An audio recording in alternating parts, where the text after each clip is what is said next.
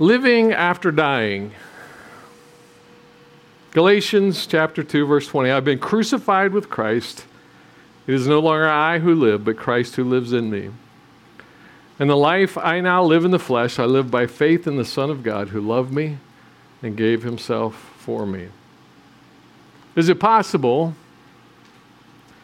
that we have only tasted, that we have only scratched the surface, that we have only seen the tip of the iceberg, that we have only caught a glimpse of the joy and the wonder, the peace, the love, the grace, the satisfaction, the meaning that Christ offers to us because we're still in the process of being crucified. And we've not yet reached all that he has for us in the life after dying. When we get to that place of the life I now live in the flesh, I live by faith in the Son of God. I think so. We know very little about Lazarus' death, except that he was so sick that his sisters knew he was dying. We don't know if Lazarus was conscious, if he knew that he was dying. What we do know about Lazarus is that he was very good friends with Jesus. His whole family, Lazarus and his two sisters, Martha and Mary, were good friends with Jesus. Their home was a home away from home for Jesus in his ministry. And he would go there to refresh. But we know very little about his death. We know that the sisters knew that he was dying because they sent a message to Jesus that you need to get back here. You need to come to Lazarus' house because this man that you love, this good friend of yours, he's sick. And you need to come and take care of him. You need to heal him. And we know that Jesus didn't go right away, but intentionally stayed where he was to let Lazarus die. Because it was a part of God's plan that Lazarus would die, and then after dying, he would live again. We know that he finally shows up. He goes to the tomb, and he instructs the people that are there to remove the stone. So his tomb was a cave, and they had a stone in front of it. And after 4 days, he said, remove the stone. And we know that Martha is standing there, and depending on the translation that you use, we hear her say, but Lord, he stinketh. In the King James, or in the New King James, there will be a stench. Or in the ESV, there will be an odor. She believed that he was dead and he was going to stay dead.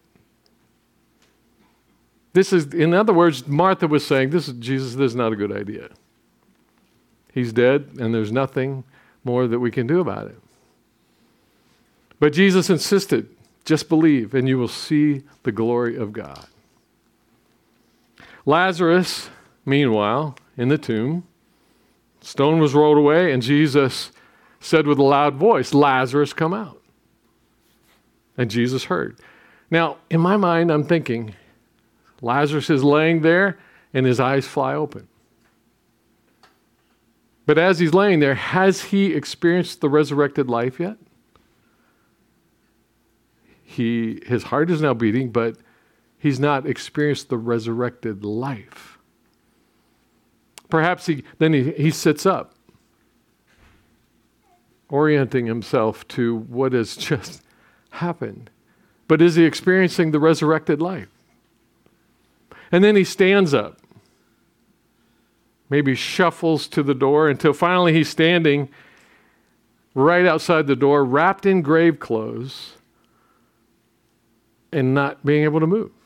But has he really experienced the resurrected life that Jesus wants us to experience? He stands there, and Jesus says, well, unwrap him. It took somebody else to unwrap him. He couldn't do it all by himself. Unwrap him, and then as he's standing there with the grave clothes removed, I still don't think he's experienced the resurrected life. But then he goes to Jesus, and they go back to his house, and he begins to walk with Jesus. And I think it's at that moment when he begins to experience the resurrected life, because the resurrected life is about walking with Jesus. And that's what Lazarus experienced. Each of us were dead in our sins. We talked about this verse last week. We talked about the first part of being crucified with Christ. For those who have accepted the invitation for Jesus to be Lord by turning away from sin, turning towards Christ, that's the crucified life. We have died to ourselves, and now, after we die to ourselves, we are to surrender ourselves so that it is still all about Jesus. It's all about walking with Jesus. It's all being all in with Jesus or nothing, all or nothing. It's a lifestyle of choosing Jesus over my own desires. That's the crucified life. The second part is about living. What is this life? And I think sometimes we miss that because we focus on the first part of the verse. I've been crucified with Christ. I've died to myself. The old man is dead. But the rest of it is, I'm no longer alive. And so much of in Christianity, what I see is people trying to add Jesus to their lives instead of allowing his life to live within them and through them. So let's talk about it. What does it mean to live after dying, after being crucified with Christ? Number one, it's a new life. And I put new in all caps because it's new. It's not an addition to, but it's new. It's being born again. And so we die to ourselves and we're born again. There's a new life in us. It's no longer we that live, but rather it's Christ who lives in us. It's literally Christ's life in us, so that his Spirit comes to live within us. That's what Pentecost was all about. In Scripture after Scripture, we find that it's his Spirit within us. And if you don't have the Spirit of Christ within you, then you don't belong to him. It's his life within us. It's his life transforming us. It's no longer I who live. Galatians 2:20, it's not me anymore, but rather it's the Spirit of God. We live by faith, the reliance. We'll talk about that in a moment. Romans chapter 8, verses 10 and 11. Does anybody need a Bible? I think I printed this one, but you'll need it for a couple of other scriptures we'll look at. Anybody need a Bible? Okay. Romans chapter 8, verses 10 and 11 says, but if Christ is in you, although the body is dead because of sin, the Spirit is life because of righteousness. So our old person dies. We are crucified with Christ. If the Spirit of him who raised Jesus from the dead dwells in you, he who raised Jesus from the dead will also give life to your mortal bodies through his Spirit who dwells in you. He's saying, as you are living in this body, you now have his life. But we can also look forward to the next life, an eternal life, when he will transform us into eternal beings. And so it's literally Christ's life in us. Now, I could sit all day and try to explain that logically, but you can't. How in the world, how does God's Spirit come to live within us? And now it's his power, his presence, his strength, his everything. But we can see evidence of it. Because as we look in the New Testament, we see his followers following him for almost 3 years, watching him die, paying attention. He shows up after he's resurrected again. He shows up here and there. And they're still the old people. But then on Pentecost, the Holy Spirit comes and fills them, and they're no longer powerless, fearful, knuckleheads. I mean, they just can't get it. But then the Spirit comes, takes all that Jesus has taught them, combines it with his presence, and they're transformed. And nobody can explain that. The religious leaders can't deal with that. They don't know what to think of these people because they don't have any control of them anymore. Because there's no fear. Because it's Christ that's living within them. Where it was us before, now it's his presence within. As we are crucified, as we surrender, listen and obey. And so in the Son of God, Our character is changed. What we do is changed. What we love is changed. Not because we have added Christ onto our lives, but rather because we've surrendered our lives to him. And now it's no longer we who live. And it's in our bodies now. So in that scripture in Galatians 2:20, he says, in the life I now live in the flesh. It's here and now. It's not just in eternity. It's here and now. We can live in that kind of presence of Christ.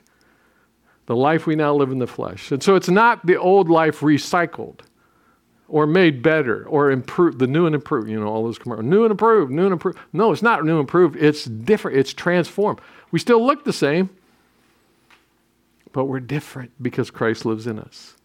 So it's a new life that only comes from him living in us. It's also a relationship. It's a relationship. Born again, we become children of the Father, and we start a new life. A beginning and an ongoing growth. And so there's a beginning. So I started thinking about Lazarus. How awkward it would have been as he emerged from that tomb. And they took the grave clothes off, and then he go in over and began to talk with Jesus. And I could just imagine, this is not in Scripture, but I could just imagine Jesus going, you've got to be hungry. Let's go back to the house.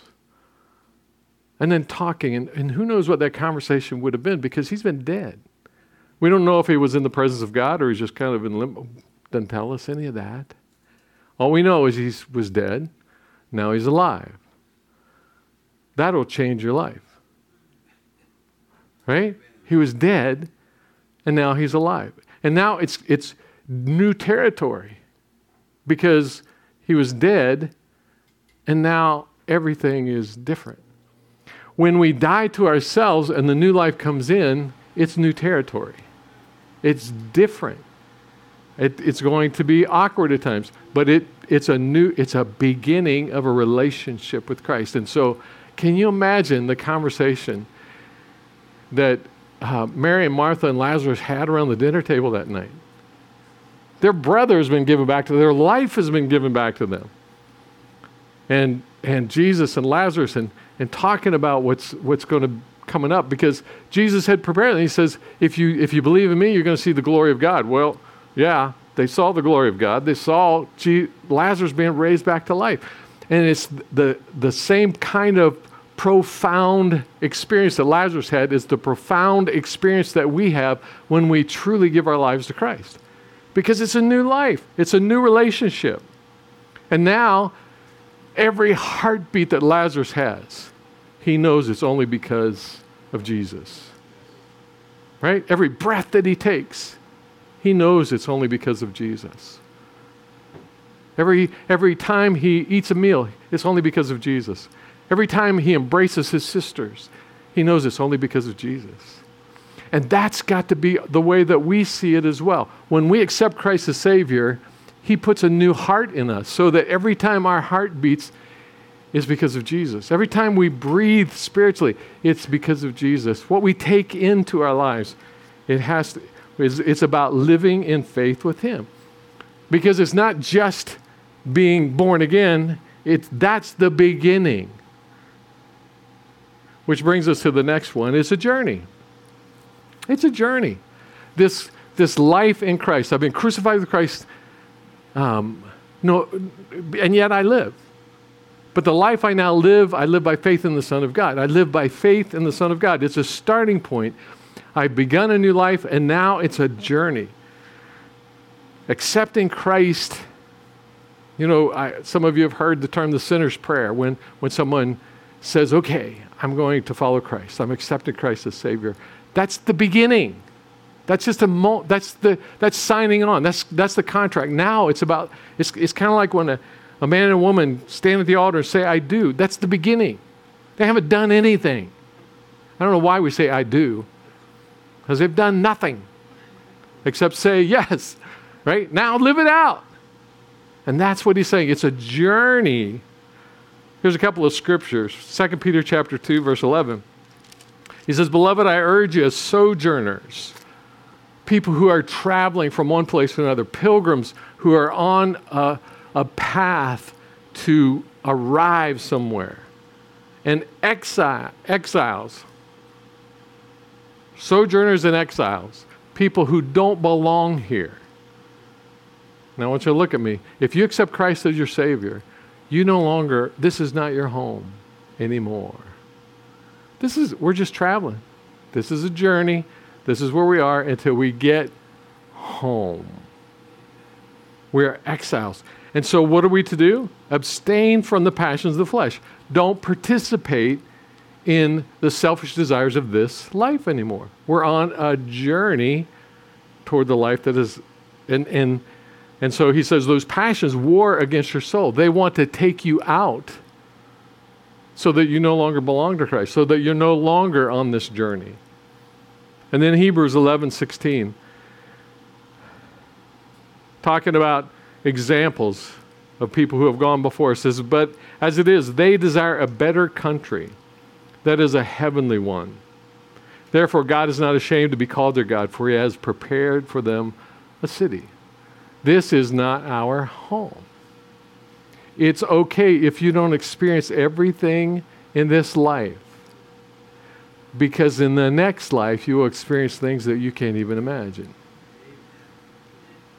This life is not our home. And so it's a relationship of obedience, and it's a journey that we continue. It has a starting point, and then it's traveling. It's also a skill set. And I haven't heard a lot of Christians talk in these kinds of terms.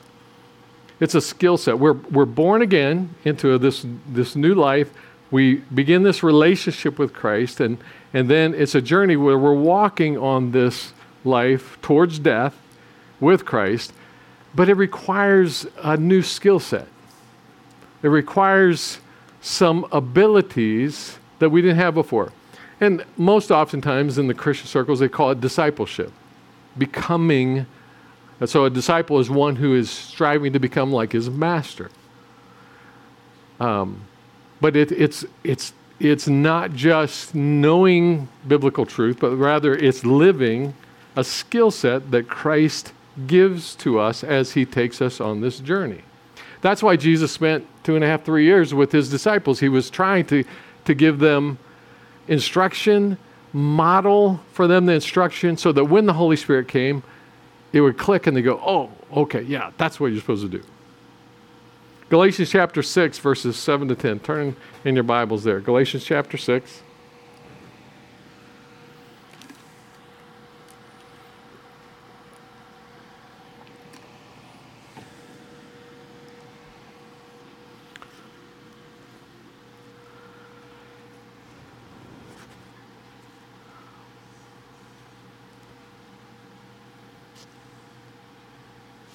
Galatians chapter 6, verses 7 to 10. He says, do not be deceived, God is not mocked.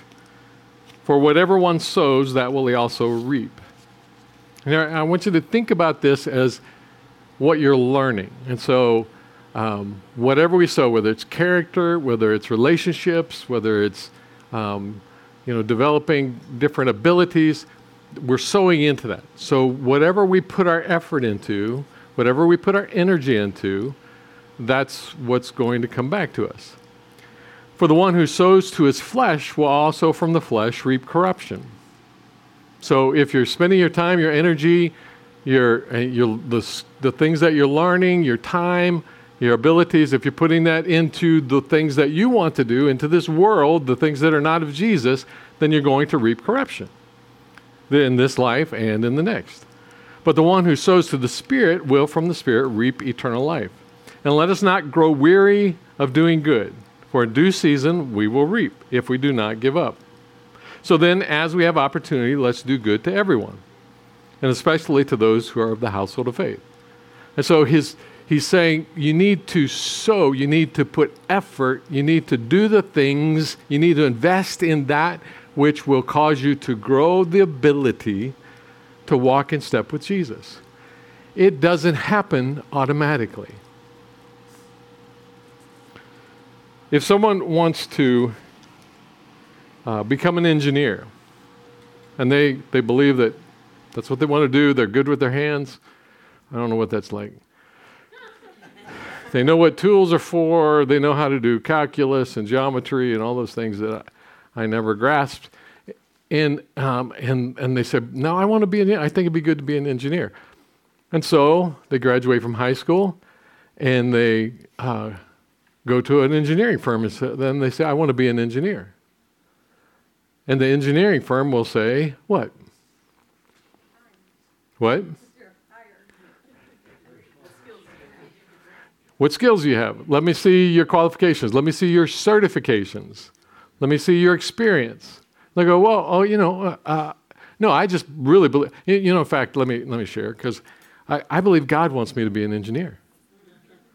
And they'll go, well, that's good. That's fine. Come back in 6 years after you get the training and the education and the experience and the certifications that you need, and then we'll take a look. But I want to be an engineer. I believe with all my heart that I'm an engineer. And they'll say, go home. It's just great that you have that desire, but you don't have the skill set. And I think so oftentimes in the Christian life, we think because we've accepted Christ as Savior, and maybe we read the Bible a little bit, and we've been around church people, then now we are the Christian that God wants us to be. But it's a skill set. If that was the way it worked, Jesus would have just come and he wouldn't spend 3 years with these men preparing them. And throughout the New Testament, we see the Apostle Paul saying to Timothy, invest in other men, teach them the ways of the Father. It's a skill set. And yet it's a skill set so oftentimes we're lax about.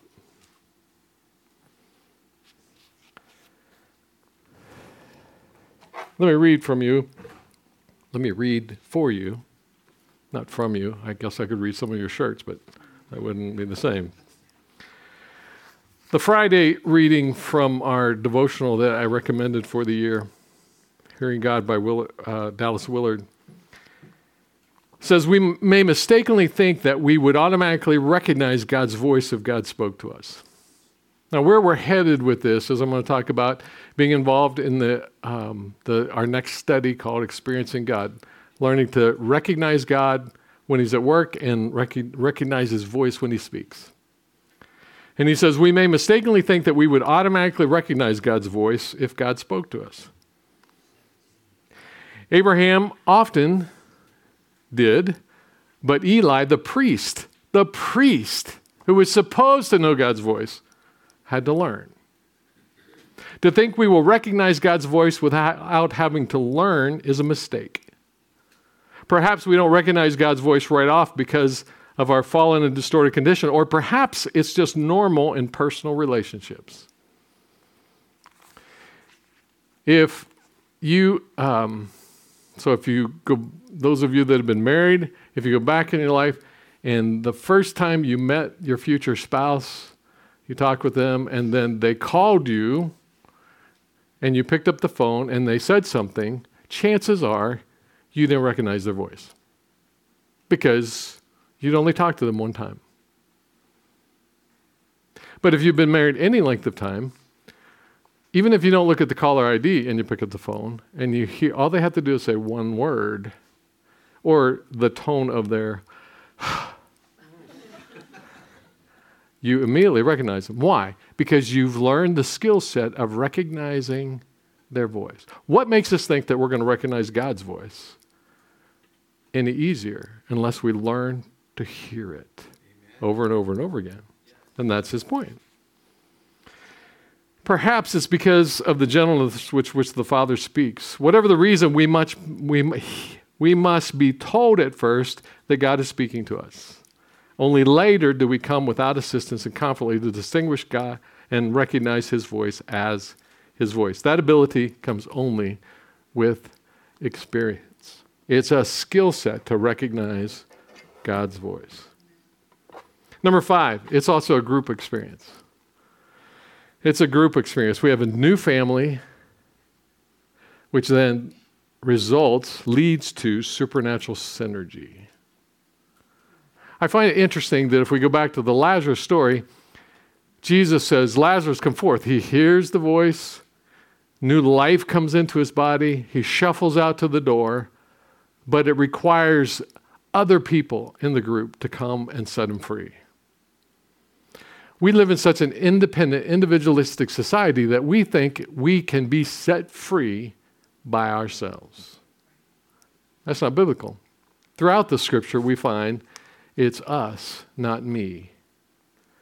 And when we gather together, the power of God, the presence of God is stronger because there's a supernatural synergy that takes place. It's a group experience. Philippians chapter 2, verses 1 to 4. Turn there. Philippians chapter 2, verses 1 to 4. And unbeknownst to me, Shannon chose for our scripture reading verses 5 to, 8 or 9. Same passage, which is an indication to me that this is important to God. Philippians chapter 2, beginning with verse 1. So if there's any encouragement of Christ, any comfort from love, any participation in the Spirit, any affection and sympathy, complete my joy by being of the same mind, having the same love, being in full accord and of one mind. Do nothing from selfish ambition or conceit, but in humility count others more significant than yourselves. Let each of you look not only to his own interests, but also to the interests of others. It's not this journey, this relationship, this skill set is not an individual journey. It's a group journey. Jesus didn't choose 12 different individuals to experience him one-on-one. He chose 12 different individuals to experience almost everything together. Even when he was admonishing Peter, the others were watching and listening and learning from that. When he's engaging with Thomas, everybody else is around because it was a group. It was the synergy of togetherness. We live in such an independent society that we think that we can learn things, but there are things. And so that young person who wanted to be an engineer but hadn't been through any school, part of that training is going to be with other people, them showing that individual how to do stuff, right? How often do we learn much more by being shown, coming alongside somebody who knows what they're doing rather than reading a book, right? Amen? And how much more important it is in relationships with God and with one another, which is what the journey is, which is what this life of the Christian follower is all about. And so it's a group experience. Let me read from today's. It's like Dallas Willard was on the same page with us. He says if we have an openness and are willing to learn, we can come to recognize the voice of God with the assistance from those who are familiar with the divine voice from their own experience. This is so important. On the other hand, we should understand that it is in Satan's best interest to make an inherent mystery of God's word coming directly to us. In other words, it is in Satan's interest to have you hear God's voice and just independently, without confirmation from other people, without affirmation of others who are a little bit farther along the journey, walking alongside, because then he can get you to stray off the path. We need other people who will keep us from walking off the cliff, right? We need other people who are asking us hard questions. Say, are you sure that's God's voice? And we want to say yes, because I really like what I just heard. I want to do what I just heard. And we need other people going, okay, well, the Bible says this, and that, what you're talking about doesn't really align with that. And if you do this, here's probably the trajectory where you're going to go. You can make that choice, but it's not the voice of God. In this way, the power of God's specific word for our lives can be hindered or lost. Without qualified help working alongside our desire to learn and readiness to cooperate, God's direct word may remain a riddle or a game of theological charades. This is generally the condition of the church today. Searing words. This would explain why there's such confusion and difficulty about what it really means to walk with God. Such confusion allows evil impulses to move into the vacuum and sweep us away. When we're not accountable to one another, when we don't allow people in our lives to help us, either show us skills or to check us when it looks like we're doing something wrong,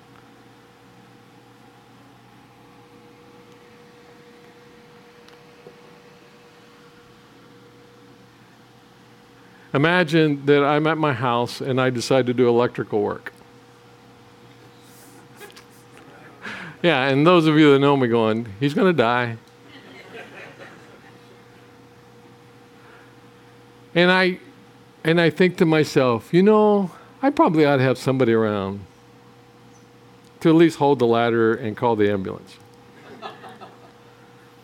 And so I call Russ and I say, Russ, I'm going to replace the light and the fan in our bedroom, and I'm thinking maybe I don't know everything I need to know, but maybe you do. Would you come over? And he would come over, and Russ, being the teacher that he is, would help me. He would say to me, okay, what you need to do is connect the black wire to the black wire. And Herb, you did turn off the power, didn't you? Oh, I'm supposed to do that? Yeah, let's turn off the power. And so he would walk me through it. He would hand me, here's the best tool to do this, and if you want, you need a couple people to hold up the fan. And he would walk me through it because he's a good teacher. He's a good mentor. And as a result, we would have a light, our house wouldn't burn down, and I wouldn't end up in the hospital. Why? Because there's somebody else who knows what they're doing, who will hold me accountable and help me do it. How many times in our Christian lives we think, I need to have a personal quiet time. I need to pray. I need to go to church. Instead of, how am I a part of the church? And who can add value to my life? And who can hold me accountable? And who can ask me the hard questions so that I develop the skills that I need to be the Christ follower that he's called me to be? It's a group experience. Which brings us to the new song, Next Together Step, is experiencing God. Experiencing God is a group experience study. There's study material. So in your outline, I've got a little bit of a description. I believe that God has led us to this as a group experience, let me tell me what it is, and then I'll give you that. Number one, it's a personal time with God. So in this book, there are, I believe, 12 units that we will be studying. Each unit covers a week. There are 5 days per week. So there's 7 days in a week. There are 5 days. So day number one, there's some reading to do. You look at the scripture, you answer the questions, apply it to your life, and lean into God. A personal time with God each day. If you take your time, lean into it, it will take you 20 to 30 minutes a day, which is about the length of a news program or a podcast or a lot of other different things. 30 minutes every day spent with God, which means you're going to have to decide what 30 minutes are you going to not do. Could be personal reading, it could be TV, it could be getting up 30 minutes earlier, it could be giving up surfing the internet, it could be whatever. But it'll be the best 30 minutes you spend over the next quarter. Personal time. And last week I said this is for everybody, and it is for everybody, but only for those who are willing to put forth the effort. Because if you're just going to play around with it, then just don't do it. because it'll require you to take some time. Number 2, synergy time with others weekly. You will not experience what God wants you to experience. You will not learn to hear the voice of God the way that He wants you to hear it if you try to do this alone. If you just use it as an independent study, it's not gonna work, because God has created us for synergy. He's created us for relationship. And if you read in 1 Corinthians and Romans, it talks about the body of Christ, and we need that together. Personally, I have wonderful times with God by myself, but the times when I really come to grips with what I've learned with God alone is when I'm talking with other people about it. We need that synergy. And so each week, there'll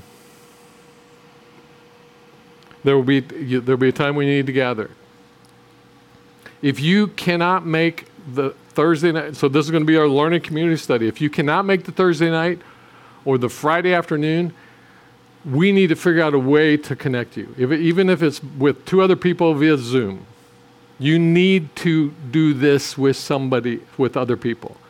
Don't do it by yourself. And so we'll work with you. We'll try to strategize. We'll do something. God's got it in mind. He knows what you need. He knows the people that you can connect with. But do not do this by yourself. We'll do it Thursday night. We'll do it Friday. And we'll make sure we'll help you. Because I believe that this is where God is leading us. And then number 3 is learning time with the Blackabees on video. There's about a 20-minute video that goes along with each week. And so we'll view that. One of the good things is with this book, when you purchase this book, or if you steal it, just kidding, there's a code in the back that gives you access to the videos. So you can watch them, rewatch them on your own. Or you can watch them on a Zoom group, or however we want to do it. So it's learning time with the Bible. So it's about applying the Bible to everyday life, not just more info. The resurrected life is ongoing growth. It's a journey. It's a skill set. It's a group experience. And since it's all of those things, we have to be intentional. I believe that God has been leading us to this over the last several years. I believe the last couple of years, especially with the last 15 months with the learning communities, God has been giving us His perspective, giving us His mind through Michael Heiser and Ray Vanderland and American Gospel. He's been investing in us. But now, before the last week of prayer and fasting, I sense God's highlighting these words: living lives of love, living lives of truth, living lives on mission. And now God is bringing this together to help us be on mission. And so it's accelerate. I put in your notes there. I believe that this study, this experience, is going to accelerate understanding how to surrender, listen, and obey. How to live a life of knees and nudges. How to live a life of being tugged in His yoke, of walking in step with Him, of living lives of love, truth, and mission. I just have this sense that I had 2.5 years ago, that there are things afoot in the heavenlies, in the unseen realm, that God needs to prepare us for, that God needs to solidify us for. I don't know what it is. I'm not a doomsayer. And all I know is I just have this sense that this is really, really important. Not as a study, not the information, but as the experiencing God, so that we hear His voice, we see His nudges, and we're following Him, because there are other people who don't know Christ as Savior who need to, and that's what it means to be a part of the mission of Christ. There are some people who are followers of Christ who need a church family, and we need to be ready. We need to prepare. How do we do that? And so this whole thing about experience is not unfamiliar to many of you, because we've used the devotional book, the daily devotional book. You've got an experience of God. Some of you have been through it other places. If you've been around a long time, it was the springboard for much of what our church has become 25 years ago. And so God has been using it. So It's also a spiritual offensive.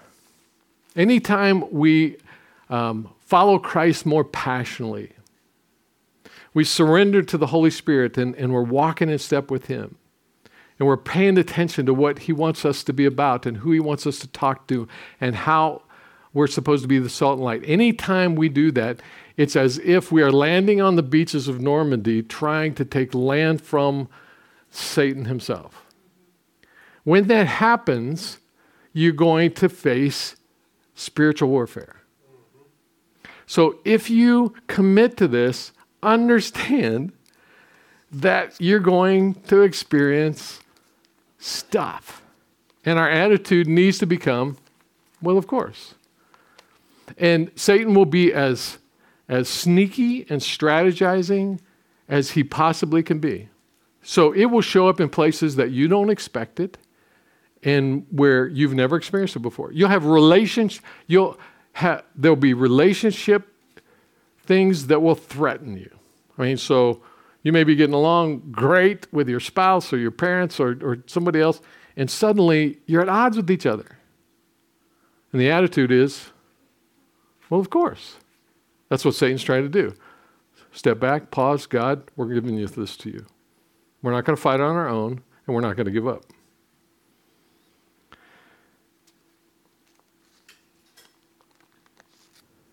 It's a spiritual offensive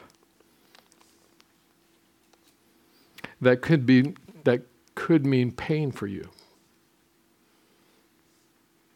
If we think about Lazarus for a moment, we don't know how he died. We don't know what he died of. It's possible that it was a very painful death, but God allowed it for His purposes. And that might happen to us physically, emotionally, relationally, circumstances in our lives. Satan will try to use all of those to try to take us out, but you know what?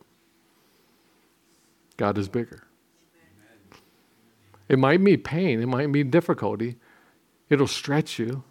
But anytime we're stretched, anytime we learn new skills, it's painful. It's hard. It's difficult. And so it's a spiritual offensive, and so I put in there one of your attitudes is soldier up. Soldier up.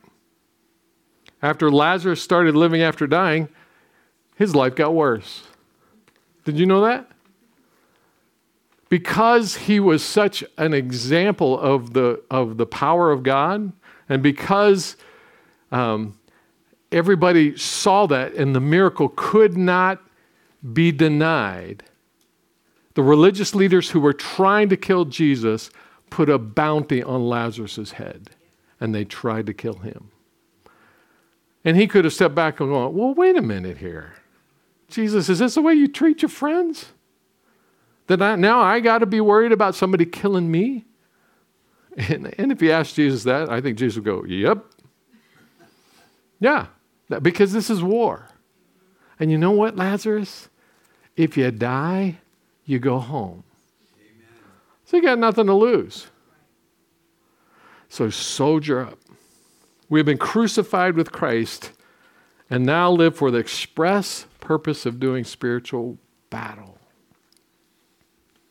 So be ready for things to go wrong, for odd things to happen, for temptations to be stronger, for problems to be harder, for the enemy's purpose, for things to go upside down at work or sideways in relationships.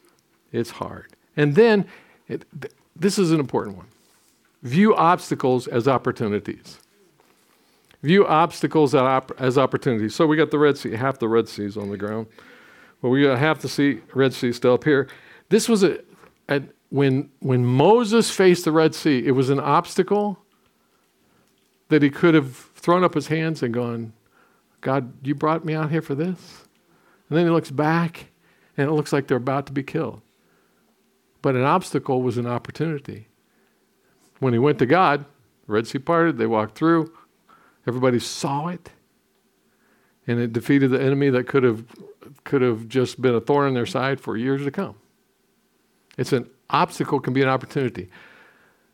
So here's what occurred to me. If you have children at home and you're thinking, how in the world, my life is so busy, how in the world am I ever going to get 30 minutes a day in order to do this? What if that obstacle is an opportunity for you to say, hey, kids, let's gather together at the table. I'm going to do some time with God. How about if you do some time with God? Or with a spouse? Or with a roommate? What if you took the book to work and did it at lunch, and other people saw you doing it, and it became an opportunity for you to talk to them or be a witness to them? What if the things in our mind that are going, I don't have time for this, I don't know how I can do this, what if all of those obstacles are God inviting you to experience the glory of God or the presence of God in a more powerful way? I'll say it again. This is for everybody. But it's only for everybody who's willing to put forth the effort. Because on the other end of this, so if we go back 25 years, in 1997, 1998, three things happened. A friend of mine introduced me to fasting. And it has changed my life. And it has changed this congregation.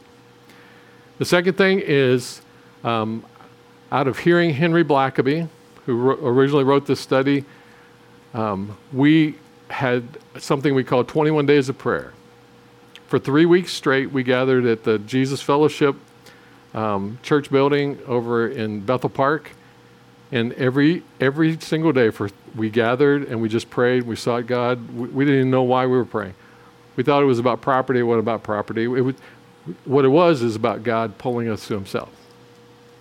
The third thing that happened is we were introduced to experiencing God. And out of that study, those three things springboarded us toward what this congregation is now. I don't believe we would be experiencing the intimacy with God that we are now, or the kinds of relationships that are happening within the congregation now. I don't think we would have surrender, listen, and obey, or knees and nudge. I don't think we would, because it's taken 25 years for God to head us, and now he's saying it's time again. It's time again to focus on this for whatever reason he has. View obstacles as opportunities. One of the things in my quiet time that I sense God saying over the last couple of weeks is remove from your vocabulary this phrase. I'm not comfortable with that.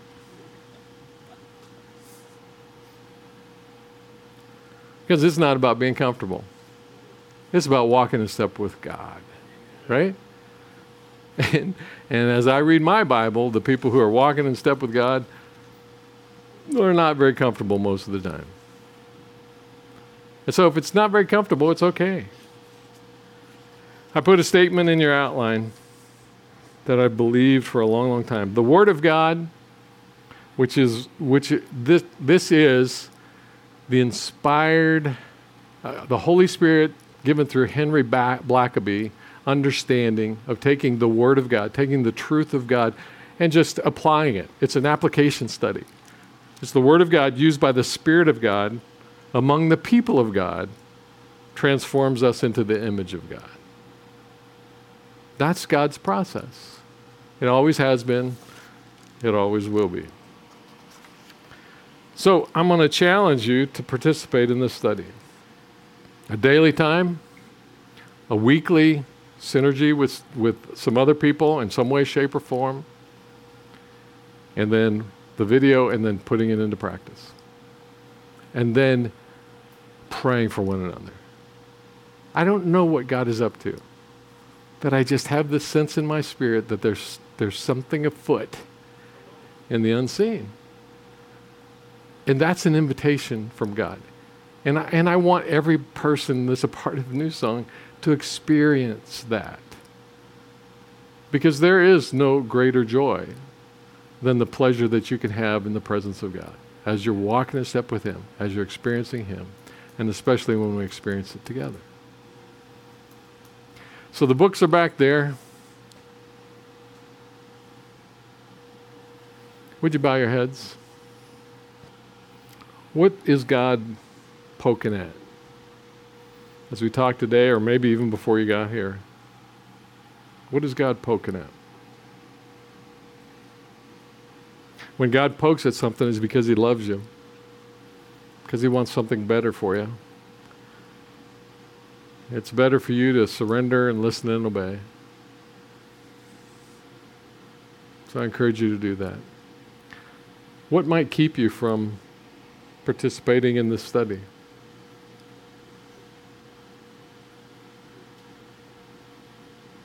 Pride? That's about all I can think of. Really, it's that.